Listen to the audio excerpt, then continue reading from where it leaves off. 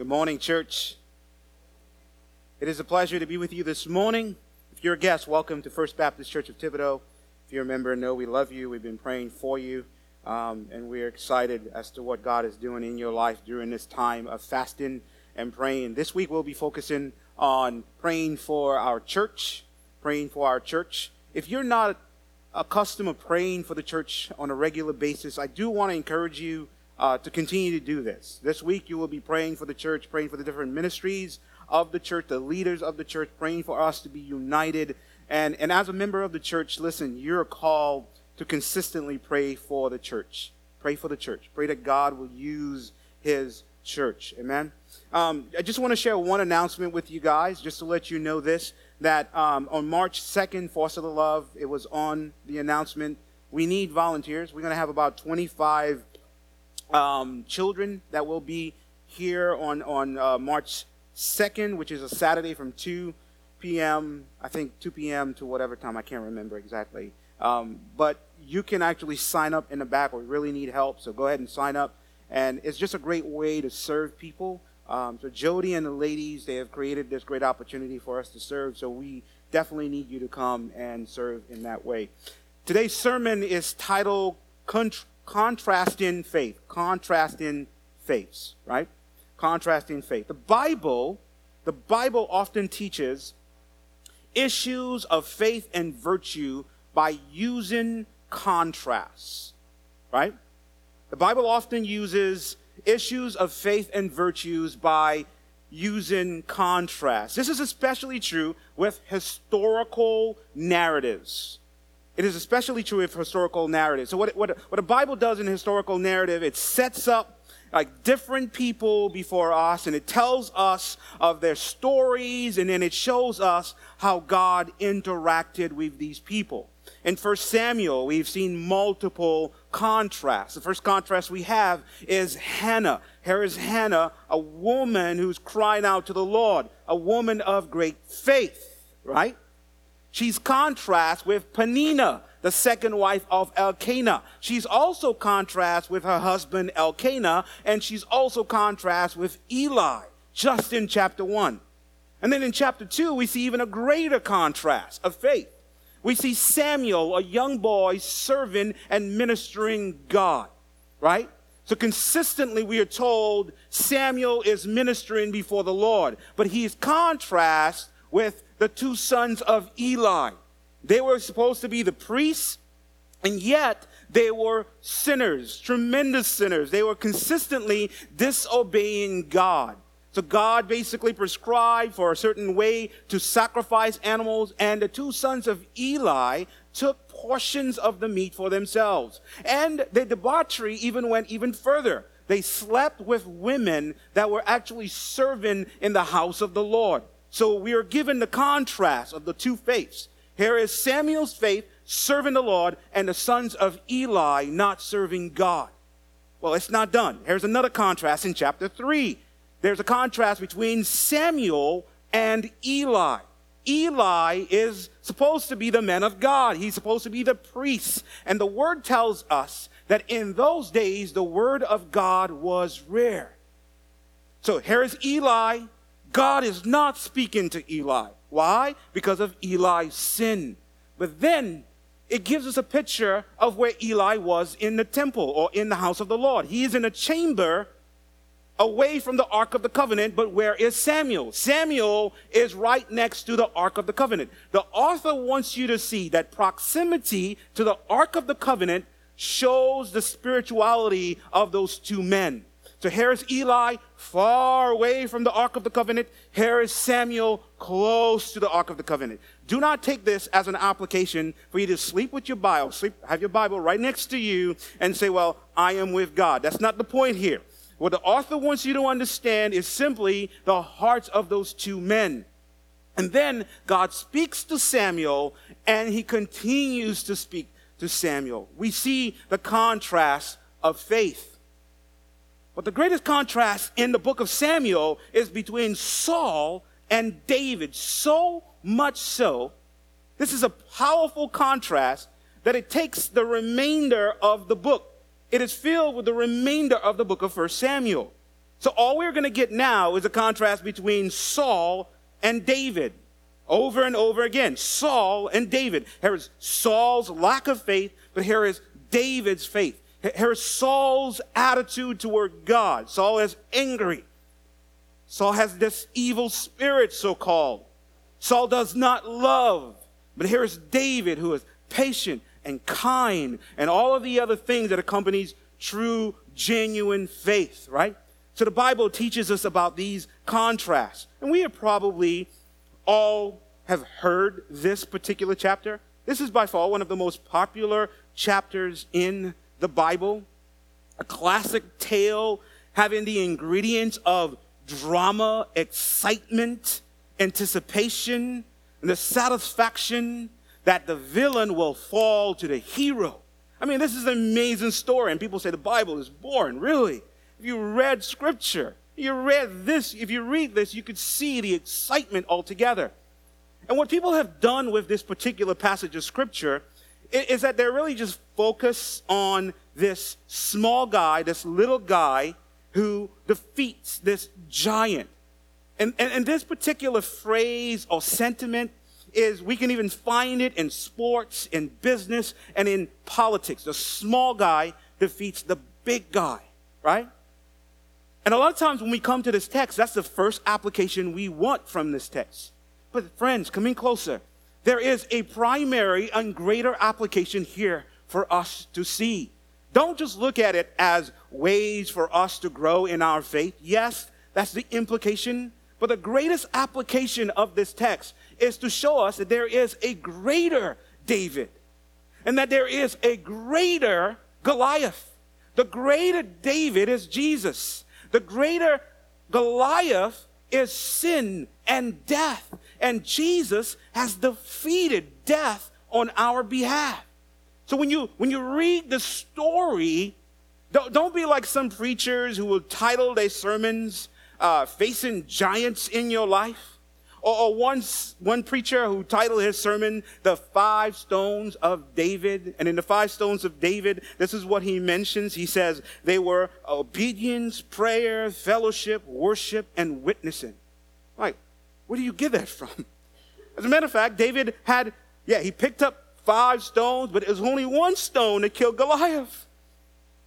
But this is a problem sometimes. We want the wrong application. So I want to help you understand to focus on right application here. I love what Alistair Begg mentions here. He says, the message of the story of David and Goliath is not that we are called to be like David, but rather that we have in Jesus a David, a king who triumphs in the valley of battle. This is what we must see here. Now, we can learn from David's faith, but the greater application is Jesus defeating death on our behalf. So with that said, this morning I want us to observe 2 points, 2 simple points from the sermon. Point number 1 is Saul's lack of faith. So let's learn from Saul's lack of faith. We see this in verses 1 through 11. And 2, David's faith. David's faith. We see this in verses 12 through 30. Join me as I pray for us. Father, we're in desperate need of your help. We need you to move mightily in our hearts. As we learn from your Son, you are always at work. And you are always inviting us to join you at work. So God, I pray that we are sensitive to the working of the Holy Spirit in our lives. I pray that we won't be distracted by the mockery of this world, the taunting of this world that causes us to be gripped with fear. I pray that we can be biblical and theological, that we are focused on God, so that when God speaks, we know God is speaking. And when the enemy speaks, we know how to act. Help us see a greater David in this text.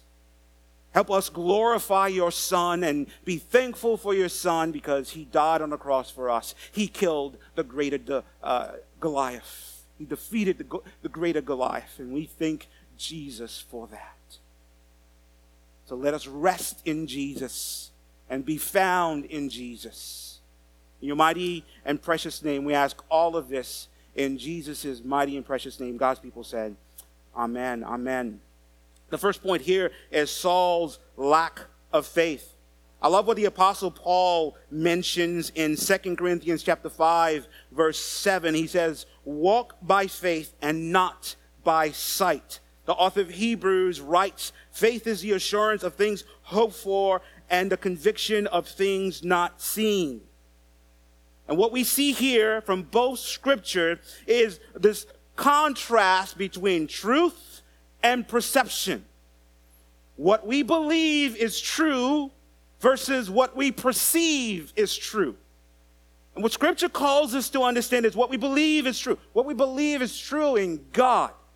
Not what we can see in the world, but what does the Bible tell you about God and the things of God?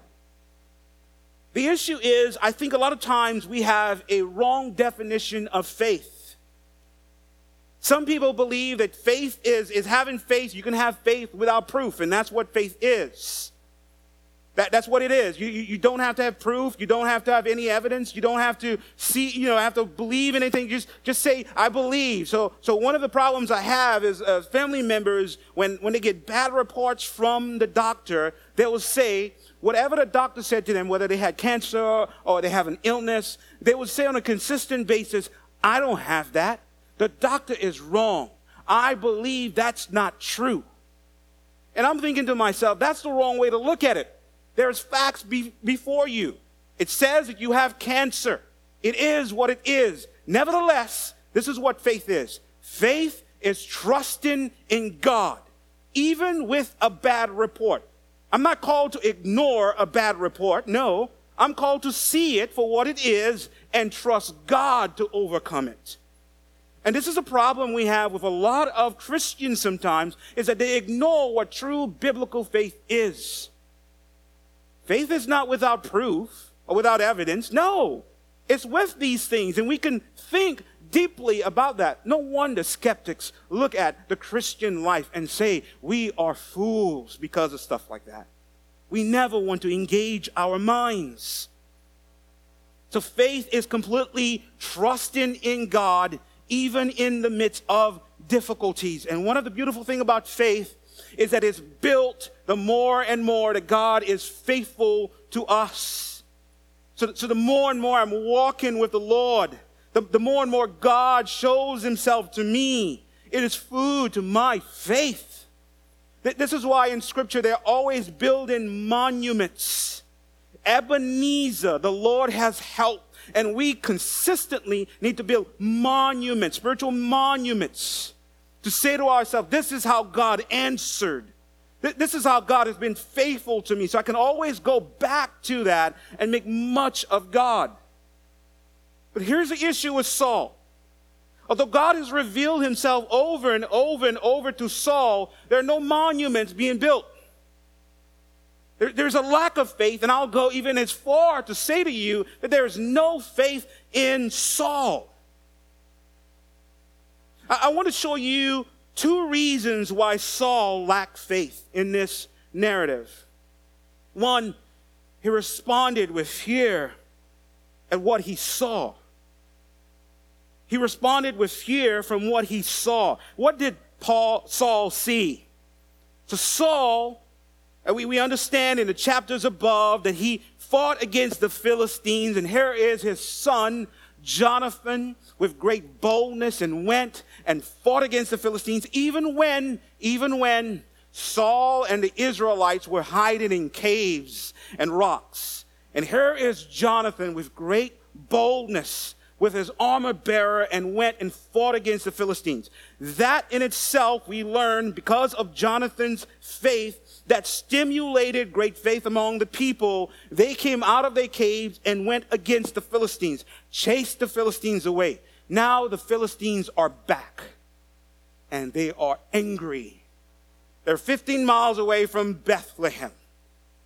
They're actually in Judah at this moment, and they are ready to fight and destroy God's people.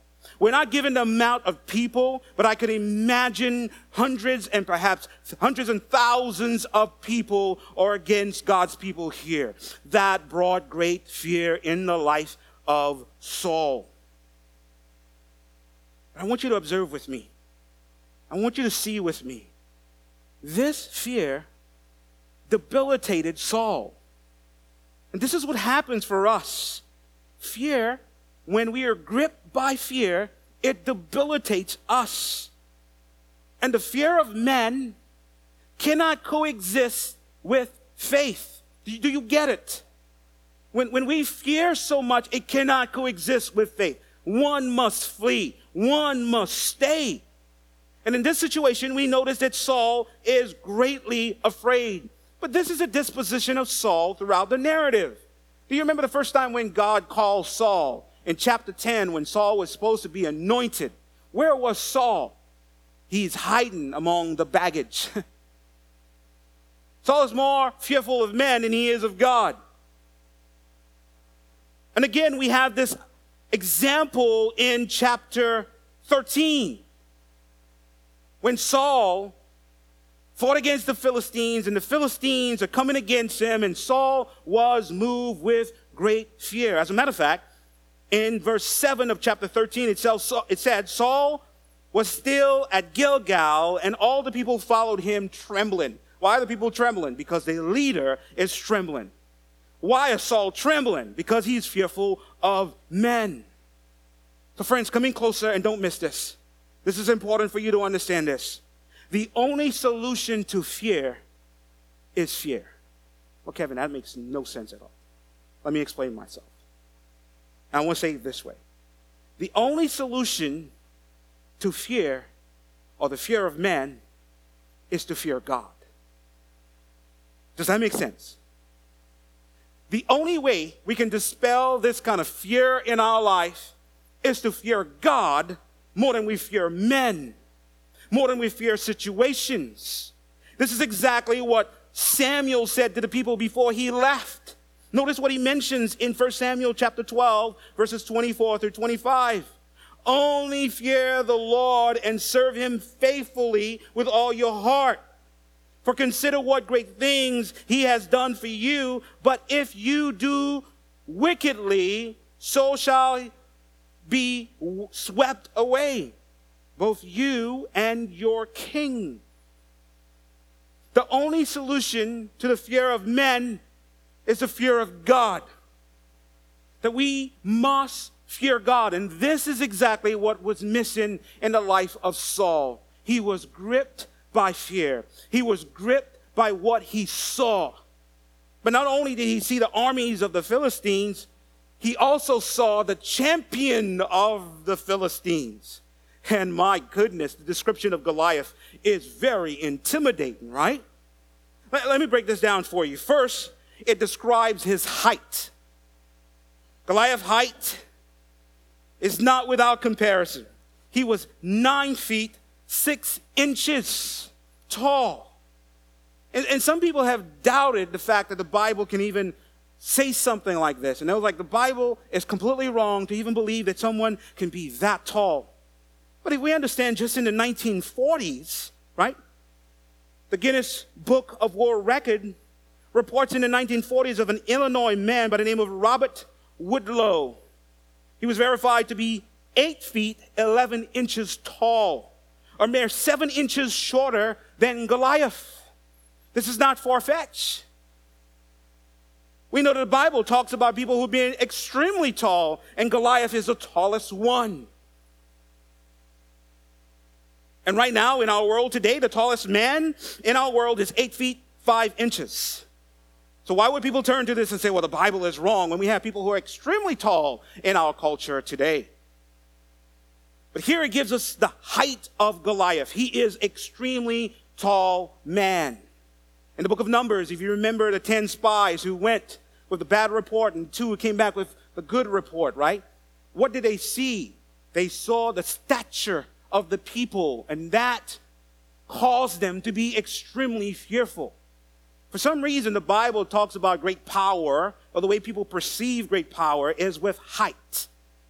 If you're extremely, extremely tall, then people would respect you, or you probably would be in the army. And here we have the tallest of them all. If you remember very carefully, when Saul was chosen to be king, what exactly was his description? He was taller than everyone in Israel. That's what the people would look at Saul to be, not his heart, but his appearance. Second, there's a description of his armor. Not only was his height imposing, but his armor was intimidating. I mean, his helmet of bronze on his head, and he was armed with a coat of mail, and weight of the coat was about 5,000 shekels of bronze. And he had bronze armor on his leg. The mail coat weighed 5,000 shekels, which is 126 pounds. This was a massive man. I don't know about you. If you ever try to bench press, and maybe like you have those dumbbells and you're trying to do it, maybe most of you, the most you can do is maybe 10 pounds, 20 pounds, 30 pounds. But imagine 60 pounds on each, and you're just bench pressing that. Here's Goliath, but his mail coat is just 126 pounds. This man is walking around every day with 126 pounds like it's nothing. This is what the Bible wants to describe him as. And the Bible wants you to see this massive figure, this massive person. Talks about his shield. His shield was so large that it took one man to walk around with Goliath carrying his shield around. This is a massive man. What else do we have here? Third, a description of his weaponry. He had a javelin of bronze and slung between his shoulder. The shaft of the spear was like a weaver's beam that weighed 600 shekels of iron, which basically means it was 15 pounds, right? Fourth, the description of his occupation. Oh, don't miss this. We are given a description of his height, a description of his armor, a description of his weaponry, and now a description of his occupation. This was not just a massive guy who was just going to get to go fight against someone, right? So we will say in basketball, if someone is extremely tall, we'll just get them and say, come play basketball because you're extremely tall. You don't have to be skillful, right? And we might think the same thing of Goliath because he's extremely tall and big. You know, we just have him fighting against people. But no, he was a champion, which basically means he was very skillful. Probably was trained from the time he was young to now. He fought many battles. The word literally means man between the two. This is what it means for champion. A man between the two. He was trained, equipped to step forth between competing armies and challenge an opponent to a single combat. This is what he would do. I don't know if you remember the movie Troy. I don't know if you remember that movie, right? With Brad Pitt. And Brad Pitt was kind of like Goliath without the size. They would get Brad Pitt to go and fight against a different armies, just one person. And when he defeated that particular person, then that particular army would submit to the other army. This is an example of it here. So this is exactly what Saul is seeing with his own eyes.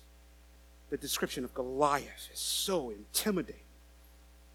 And he is gripped by fear. But not only what he saw. Coming closer, friends, you need to get this. You need to get this. It's not only what he saw, but even more damaging, what he heard. What Saul heard from Goliath. And we see it in verses 8 through 10. Look in your own Bibles and see for yourself, chapter 17, verses 8 through 10. And he stood and shouted to the ranks of Israel, "Why have you come out to draw up for battle? Am I not a Philistine? And are you not servants of Saul? Choose a man for yourself and let him come down to me. If he is able to fight with me and kill me, then we will be your servants. But if I prevail against him and he kill him, then you shall be our servants and serve us." And the Philistine said, "I defy the ranks of Israel this day. Give me a man that we may fight against or fight together." This is the words of Goliath. And when he heard the words of Goliath, not just Saul, but the entire nation, the entire people of the Israelite people were greatly afraid. They were gripped with fear. Goliath represents for us spiritual opposition to God and his people, especially as manifested by Satan and demonic forces. A.W. Pink, coming closer, don't miss this. A.W. Pink, this is what he wrote. He said, "Goliath pictures to us the great enemy of God and men, the devil, seeking to terrify and bring into captivity those who bear the name of the Lord." And friends, the taunt and the mockery of Goliath is assailing in our churches today. It is echoing in our churches today. The world is saying exactly the same thing that Goliath is saying, and we are tolerating such mockery. And we sometimes could be intimidated like Saul instead of motivated like David. What do you mean, Kevin? What taunts or mockery is the world saying today? Well, they're saying to you and they're saying to us, why do we believe the Bible? The Bible is attacked more in our time than it's ever been attacked before. What they're saying is the Bible is just written by men, and because men are flawed, the Bible is flawed. So why would you even listen to the Bible? Why would you listen to the Bible? And they're consistently attacking us and telling us, don't read the Bible. Consistently mocking you. What we need to do is remind them that the Bible was written by God. Yes, God used flawed men, but the Spirit of God moved mightily upon men to write Holy Scripture. This is exactly what 2 Peter chapter 1, verse 21 says. "For no prophecy was ever produced by the will of man, but men spoke from God as they were carried along by the Holy Spirit." This is amazing. The Spirit of God moved upon man to write Holy Scripture. The Bible is not flawed because men are flawed. God used men to write Holy Scripture. God influenced. So the Bible is inspired. They mock us today by saying to us and preaching to us of their perverted love. They would say to you that God is a loving God, but they take away the wrath of God and the justice of God. So they look at you and they say to you, are you not a Christian? Are you not a Christian? So when you stand against certain habits and certain sin, they begin to condemn you by saying to you, you don't know the love of God. But friends, come in. This is a perverted view of the love of God. Yes, God is loving, but yes, God is a just God and a wrathful God. That's the gospel that we preach. And when they come to you with such mockery, we must stand on the word of God. They come to you by condemning you and saying to you that you need to believe in same-sex marriage and transgenderism and gender identity. And they say to you, if you don't believe these things, then you're not a loving person. That's the mockery of Goliath that is happening today. We need to remind them the Bible says that marriage is between a man and a woman. And the Bible tells us who a man is and who a woman is. Friends, I need you to understand that the mockery of Goliath is happening today. And like Saul cowered, Christians are cowering. We must stand firm on Scripture and preach the Word of God and rely upon the Word of God. But not just Saul's lack of faith. What I love about this is David's faith. Notice with me the second point. David's faith. We see this in verses 12 through 30. Goliath speaks, right? And we see in verse 11, he speaks, and there is great dismay among Saul and the people of Israel. They are greatly afraid. So God, are you just going to end the story there? No, he is not. So God sends David by God's sovereignty and God's provision. That God allowed this to happen. That David had to hear what was going on. And this is what we have, is this beautiful story. So we see the opposite in the life of David. There's no lack of faith in the life of David. There is great faith in the life of David. Instead of fear, there is faith. Now watch this. David saw and heard the same thing that Saul saw and heard. But he reacted differently. Why?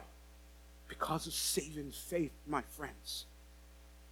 We can have two people in the same room listening to the same message, perhaps going through the same thing, and one respond positively and the other one respond negatively.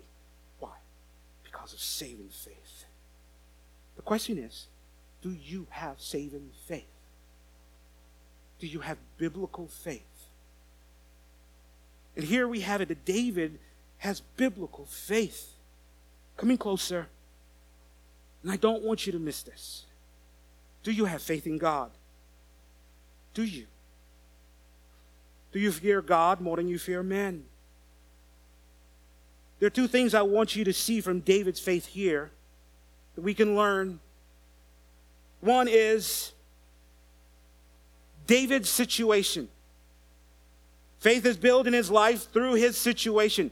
This is quite interesting that the author chose to go back and explain David's history. If you notice in chapter 16, he had already mentioned to us that Samuel went to Jesse's house and David's brothers, 3 brothers were called up, and every single one of them were called up. And then David was the younger one, and David now is with Samuel, and Samuel anoints him. The Lord said, yes, this is my servant, anoint him, right?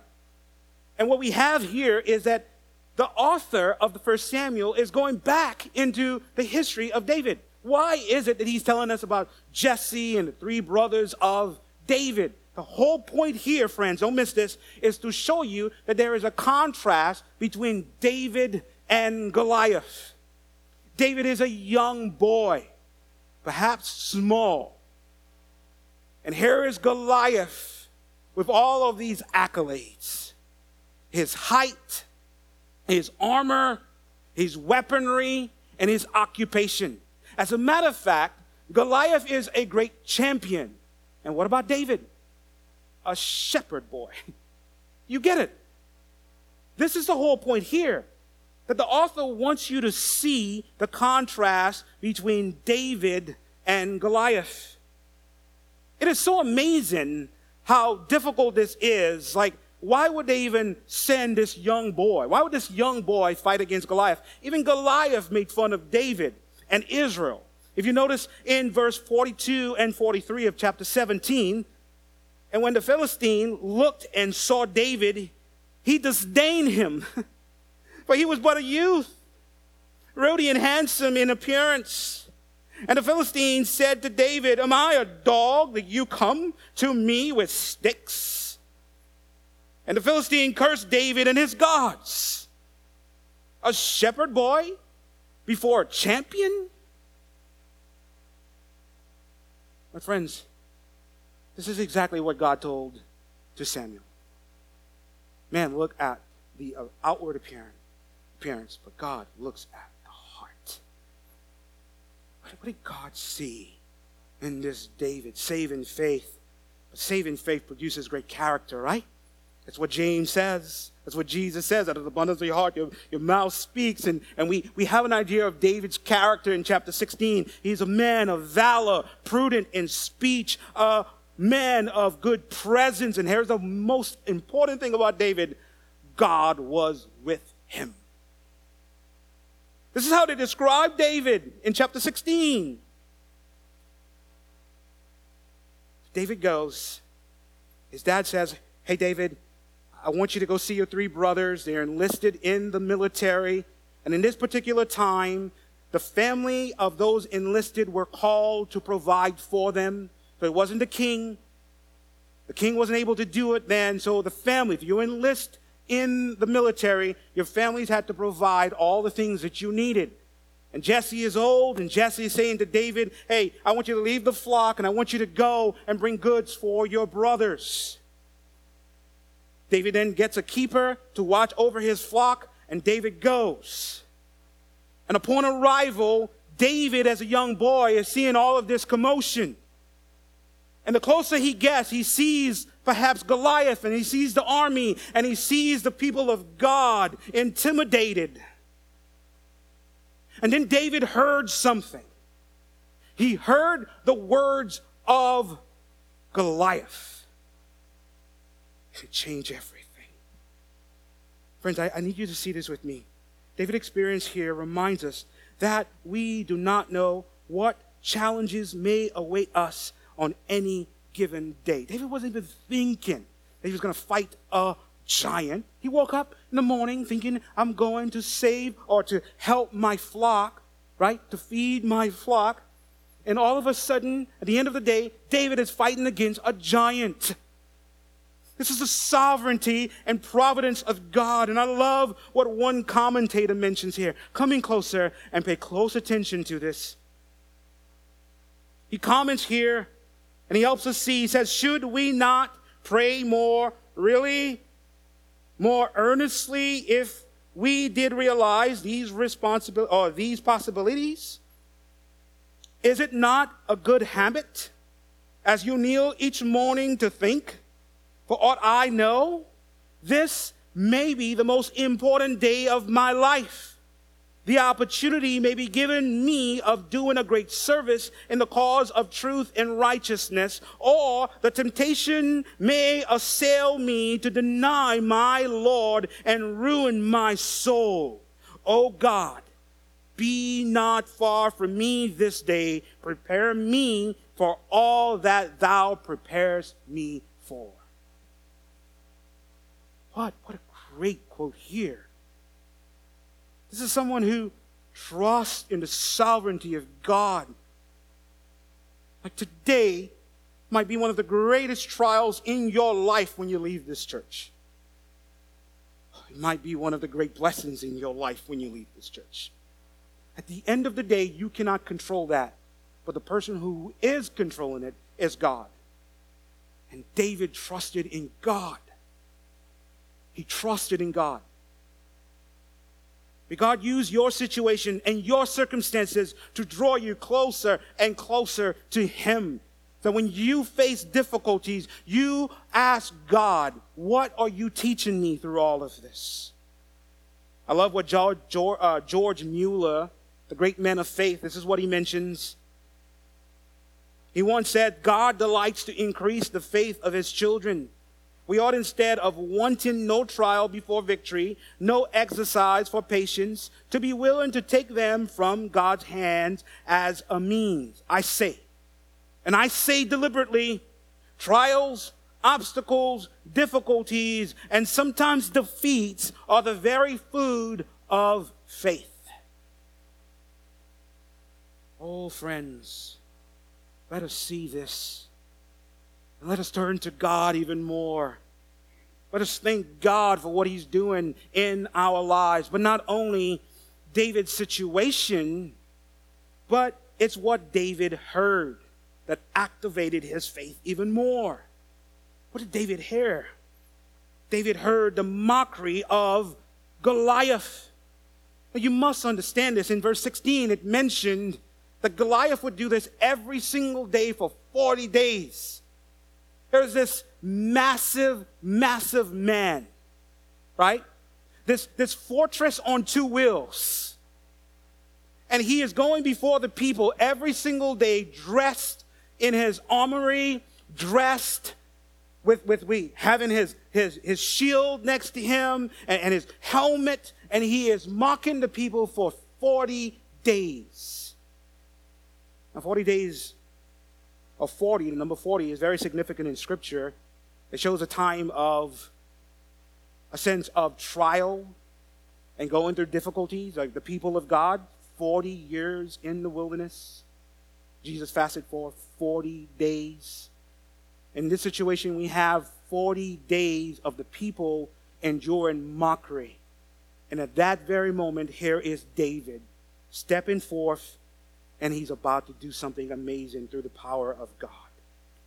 Friends, I love what one commentator mentions here. When you think about the mockery of Goliath, he paraphrased it. And I want you to pay close attention to this. Coming closer. And he says, this is probably what Goliath said, or what David heard, most importantly. Am I not a pagan, God-hating Philistine? Then why won't any of your men of the living God fight me? You must not really believe in him at all. In fact, you must believe that a 9-foot warrior is actually stronger than your living God when it comes to a real battle. I think that's probably what David heard. That's exactly what he heard. How do you know this, Kevin? Notice his response. In verse 26, and David said to the man who stood by him, what shall be done for the man who kills this Philistine and takes away the reproach from Israel? And there it goes. Are you listening? Listen to this. For who is this uncircumcised Philistine that he should defy the armies of the living God? There is great faith here. Great faith. An American missionary in Africa wanted to translate the English word faith into the dialect of the people. He was having a very difficult time trying to find the right word, the right phrase. So he went to a sage who was also a Christian and asked, can you help me? And the person said, well, give me a few days to think about it. And he came back and he says, does it not mean to hear with the heart? He defines faith as hearing with the heart. And this is exactly what David does here. He is listening to the mockery of Goliath, and he's hearing how Goliath is mocking God and the armies of the living God. He heard with his heart. I want you to observe this. But David's example here teaches us. When David spoke the way he spoke, don't miss this. And this is the application for us here. Don't miss this. One, that the affairs of life are essentially theological. The affairs of life are essentially theological. Everything about you, if you're a Christian this morning, the affairs of life is theological. Who you marry, the decisions you make, the places you go, the things you're involved in. If you're a Christian, every affair of life is theological. It is spiritual. We have become spiritual beings, and we belong to God. So we think about things theologically. And what happens a lot of times with Christians is they're saying, you know what, man, I just want to take off my Christianity and put it aside, and I just want to have fun without thinking too much about the problems of this world. Friends, that's not how we are to act. You belong to God. You're slaves of God. You're children of God. So we involve God in everything that we do. The affairs of life is theological. Don't say I'm a Christian at church and when I go to work, I act completely different. No, friends. If we shrink from doing, I want you to get this, please get this. Please get this. Coming closer, get this. If we shrink from doing difficult things for God, we show that we think him weak, distant, and indifferent. You are his. We see great faith in David because David belongs to God. He was very theological. Have you not read the Psalms? Who in the Old Testament knew more about God than David? He was a man who was constantly in the Word of God. And everything he did, he wanted to be theological. He wasn't perfect by any means possible, but he understood the affairs of life was theological. It was spiritual. And secondly, David shows us how important it is for Christians to know the truth about God. Don't miss this. Because I think this is a problem we have in so many churches. There's a lot of saying where people get on the pulpit and they say to you, it's not about theology. Don't worry about theology. Theology really doesn't matter. Theology is not relevant to this life. And they're telling people this on a consistent basis. And friends, listen, coming closer, that is a problem. David here is standing on the word of God. How does David know that this person is an uncircumcised Philistine? How does David know that he is blaspheming or defying the living God? Because of the truth in God's word. Christians are being told often from the pulpit that theology is not important. It lacks relevance for life. And more now than ever, we have Christians in a church who do not know the Bible. They do not. They don't read it. They don't study it. They don't memorize it. They don't meditate on it. They just do not know the scriptures. And you have conversation with them, and you ask them simple questions, and they have no clue. No wonder the mockery of Goliath is going on even more and more and more in our time. What we learn from David here with his great statement is that the affairs of life are essentially theological. And second, David teaches us that Christians, we ought to know the truth about God and his word. Do you know God? So when the mockery of Goliath is going around, that you can notify it and fight against it because you know God. You know God. Would you turn to Jesus? Because what we have here is a greater David, and his name is Jesus Christ. We look to the New Testament and we understand how Jesus died on the cross for our sins and defeated death for us and gave us salvation based on his blood and on his finishing work. Will you trust in Jesus? Will you have saving faith? I think what happens a lot of times in our Christian bubble or Christianity is that we have so many people who do not have necessarily saving faith.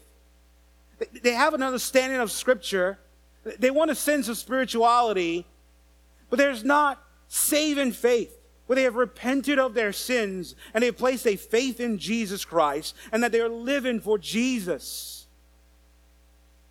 This is a faith that David had. And this is the faith that Jesus has secured for us if we will turn away from our sins and turn to Jesus as Lord and Savior. Will you trust Jesus? This week we are praying for lost family members and lost friends. And we want to continue to pray for the lost around us and pray that God would save people, save our children, save our spouse, save our neighbors, save people. Because we understand what saving faith really does. It transforms the life of people. And it gives them a great destiny in Jesus and in Jesus alone. Will you join me as we pray? Father, we thank you for your grace and your mercy. We thank you for your word. We pray, Father, as we notice the faith of David, there are some great applications here. But the greatest application is Jesus Christ dying on the cross for our sins. The greater giant is not Goliath, it is sin and death. And we thank you for that, O Lord. Let us learn from David's example and let us flee from Saul's bad example. You are moving in our lives and we want to trust in you. In your mighty and precious name, amen, amen.